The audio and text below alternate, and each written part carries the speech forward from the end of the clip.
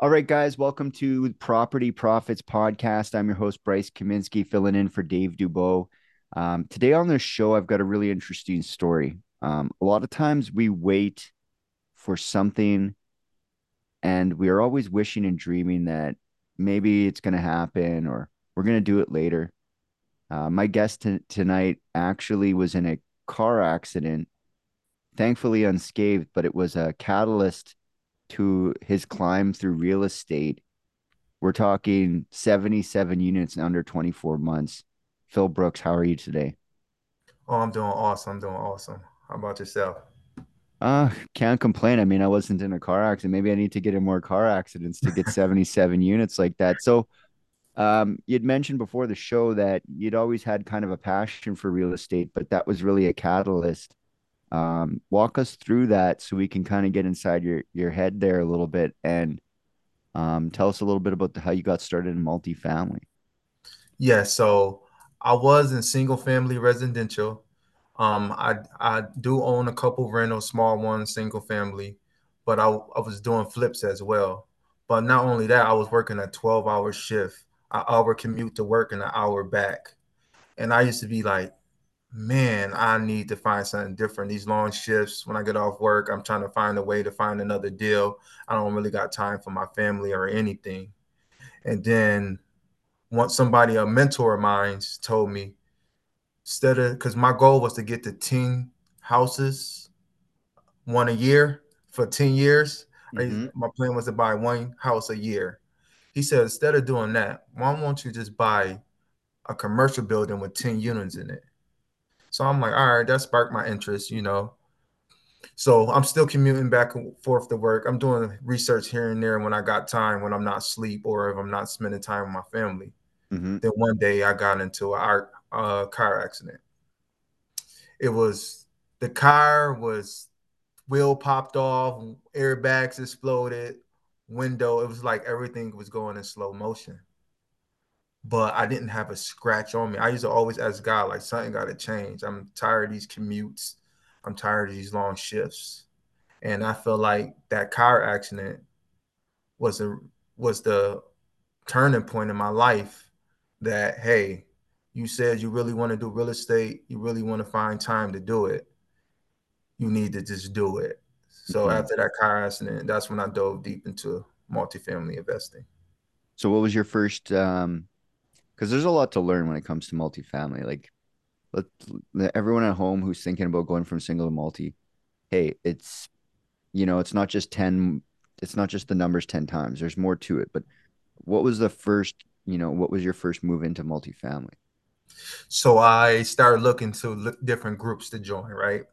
I started joining all the free groups, seeing that Mm-hmm. if I could gain information that way. Then I joined a mastermind called the Deal Room. And from there, that's when I learned underwriting, networking, people who can KP on deals, people who could raise capital.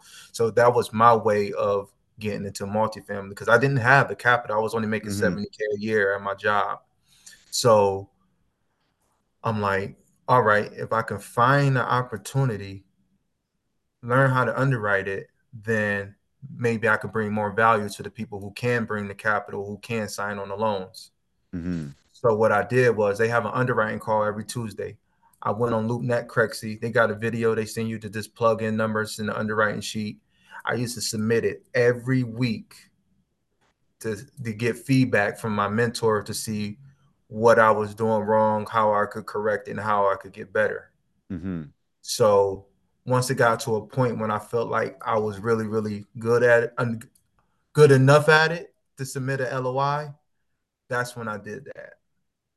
And I was constantly connecting with people who was doing what I was doing as well, like wanted to do. They already had multiple units. I was constantly picking their brains, seeing what markets they was in because they the one with the capital. So I wanted to find opportunities in them markets so they'll come in and partner with me. And so for So people listening at home, LOI, letter of intent. yes.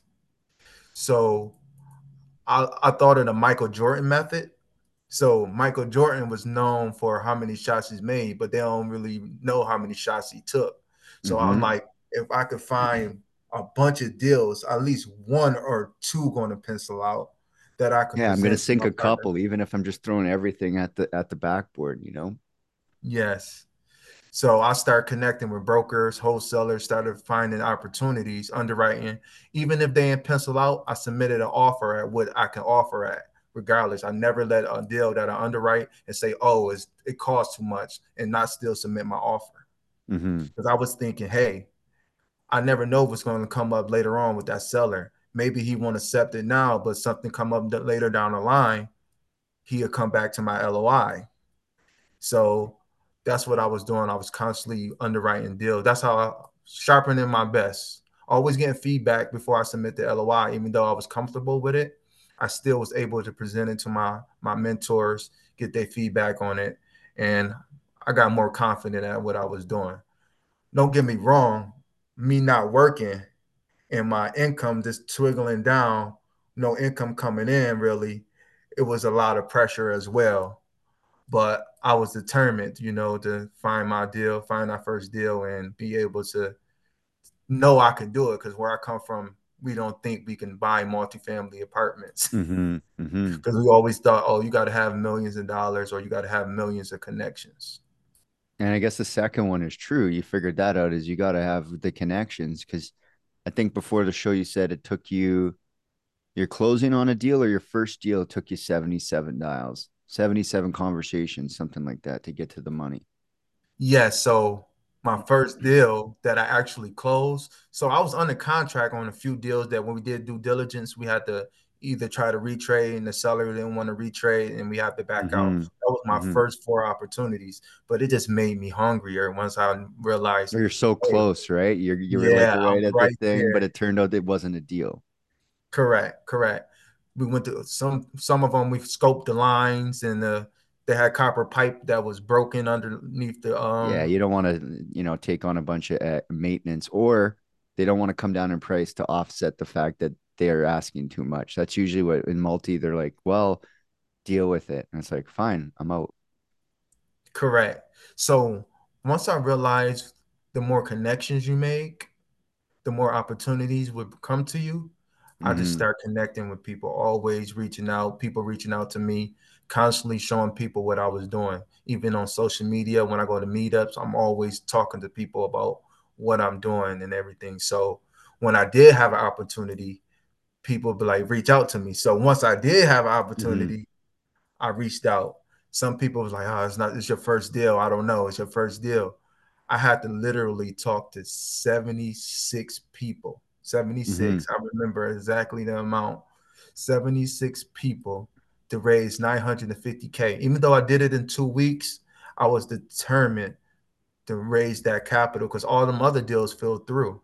Hmm. And this one finally passed due diligence. It finally was a deal that we wanted to close. And that one was a 24 unit in Northwest Arkansas. How much cash flow at the end of the day was that? Like, how did it change your life? Oh man, so that one, it was only bringing in 6K a month. Hmm.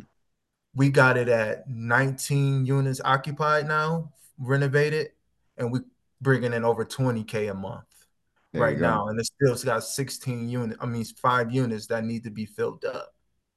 And so what's your split with the partners on that? Or are you just paying for the money and that's it? No, I have a split. So I gave up 60% of the equity for that. So what does that do So for you? Because you're not working anymore, right? You decided to this is your main gig. So how is that helping you do that? How so close are you to that? well, it took care of the main part of my bills. So it took a little while for it to get stabilized and everything to where it's at, about 5 months. Hmm. But it started paying for itself. And then it actually started paying my bills because of the 40% that I had. Hmm. So that's about after expenses, I believe I get about 3,700. So it take care of the main bills. Now, yet I'm not rich. I'm not getting rich off it, but it's Hmm. able to allow me to do more multifamily, dive deeper, and just like I said, it made me hungrier. Yeah. Once you can offset that, like the mental like desire, like I need to pay my bills. Once you're like free of that, maybe not entirely. You still got to eat, you still want things, but it really does help you like not get into bad deals. So what do you think your secret sauce is? What comes easily to you that other people might find difficult with multifamily? I feel like finding deal flow, connecting with brokers, having them conversations, getting off market deals sent to me, underwriting them. Um, that I think that's definitely my niche because what made me want to understand underwriting so much is I had a fear of losing investors' money. I used Hmm. to be like, they about to give me millions of dollars. I want to make sure I nothing go perfect. Don't get me wrong. Everything don't Yeah. always go perfect, but I want to make sure I can be as close as possible before I start pitching the opportunity to people to bring capital.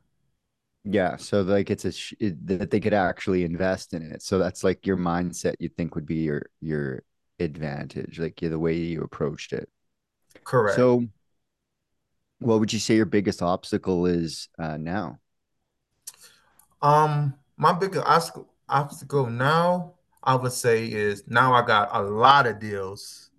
You know, Hmm. I underwrite about 4 or 5 deals a day, and it seemed like since the market has been changing, more Yeah. opportunities has been coming.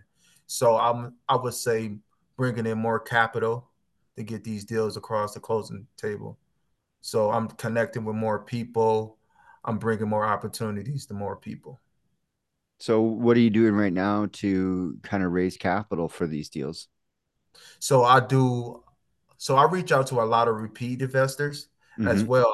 I'm branding myself. I'm constantly marketing on different social media brands. People reach out to me. Like I said, I let people know what I'm doing. So I probably talk to 10 new people a week because I'm constantly connecting because I know the importance of bringing in partners and capital to get these deals done. So tell the people at home like a strategy that's been particularly effective to give you access to those meetings. If I mean, you don't have to give away the secret sauce, but you're saying you're using social media. What have you found to be effective? Well, when I'm constantly, helping people. So when I'm posting what I'm doing, showing them due diligence, showing them how I underwrite deals, showing them how I find deals, showing them how I connect, people reach out to me more, and I'm able to add value to them without even asking for anything. So I Yeah. think that's more of the way I've been able to get more capital because of my credibility of helping more than I'm actually asking for anything. Yeah. So you're like providing value first and they're reaching out to you because of the value that you're putting it out there. So um you're expanding the network. You got some expansion going on. What have you found to be the most effective way to keep in touch with your investor prospects? So right now, I just have them in a spreadsheet, right? You talking about the Yeah. ones I have connected with. Yeah. So I Yeah. just have it in the spreadsheet right now, and I got the date we talked, notes that what we talked about, and when the Hmm. last time I talked to them to kind of do that follow up. Now, a lot of So that, people, especially when it comes to multifamily, um, how do you go about presenting something that big as far as like your procedure or, essentially we're talking about your pitch deck. So with your pitch deck, how do you go about presenting it? Because you said, I'm going to wait until I know I got it for certain, which is a little bit of a different approach because some people are, it might not even be a real deal and they're seeing if there's interest. So walk me through a little bit of your pitch deck for the people who are thinking about getting into one of those investor meetings and don't want to get eaten alive. so when I do with my deals, what I aim for, so I aim for at least an 8% cash on cash. I like to return my investor money back within 2 or 3 years on a refi. So I like to buy at least 70% of the stabilized value. Mm-hmm. And I do mostly JV deals. So once I return a capital, we get to hold it for however long we want to hold it for and just cash flow it. So I look for a 16 plus IRR, that's internal rate of return. Mm-hmm. And then I look for at least an 8 plus cash on cash. And I'm looking to double their money. I'm always looking to do a 2 time multiplier. Sometimes it come a little bit lower, about a 1.8, but I'm always looking at least 2 times they money. Yeah, because a lot of people are talking about 2Xing it in five. They're like in 5 years. And so your focus is like within three. So I won't say two times within three. So what I would do is return all the capital. So it's like affinity returns within two or three. Now, when Okay. we decide to sell, that's when they get that extra, and that would be a two timer. So if we sell in 5 years, if we decide to, that's still with two times their money. But they get the cash flow their money without having any money, keep the same equity So into the deal. where you saying you're underwriting bunch of deals a day, and that didn't start like you didn't start getting that lead flow. That was something you networked up to. Um, at what point did it really start rolling? Like, what was it? What was the turning point on your deal flow? Because a lot of people are like, yeah, I get some emails about some deals and stuff, but where do you think the turning point was for you?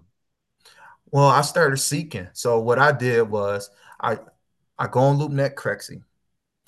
I don't call the broker right away. I sign a CA, get the documents, the financials, and I underwrite it, right? Then I submit the LOI. After I underwrite it, even if it's overpriced on LoopNet, I'm not really doing it for the deal. I'm doing it for Mhm. the relationship. Yeah. So after I submit the LOI, then I call the broker and I tell them, hey, I just submitted a LOI on that deal you have in, just say Hmm. Kansas, whatever, right? I know you wanted 5 million, but my numbers at the underwriting it said only 3 million. Yeah. If Three this may seven work, or yeah, if this may work, we would like to move forward. If not, please send me anything off market in that area. And I do that in every market we wanted to be in. And I got my markets for them, my partners and investors, because they the ones who bring in the capital. So I want to hmm make sure I'm presenting a deal that they even want to invest in. I don't want to be sending them something in Alaska, but they only do Southeast, you yeah. know? So I started doing that in every market. And then all of a sudden, since I separated myself from most people, because most people call, most people try to do that connection first. But me Hmm. submitting the LOI showed them that I'm really trying to buy. Yeah. So all of a sudden, when I do that, my deal flow just start picking up, and Well, my people are emails start afraid. getting Yeah, flooded. people are afraid to put it on paper. And I always say, like, speak with paper, because, like, this is a censored show, but BS. You can BS all day on the phone, but write it up, write it up, Mm-hmm. and that to a broker or an agent means a lot more.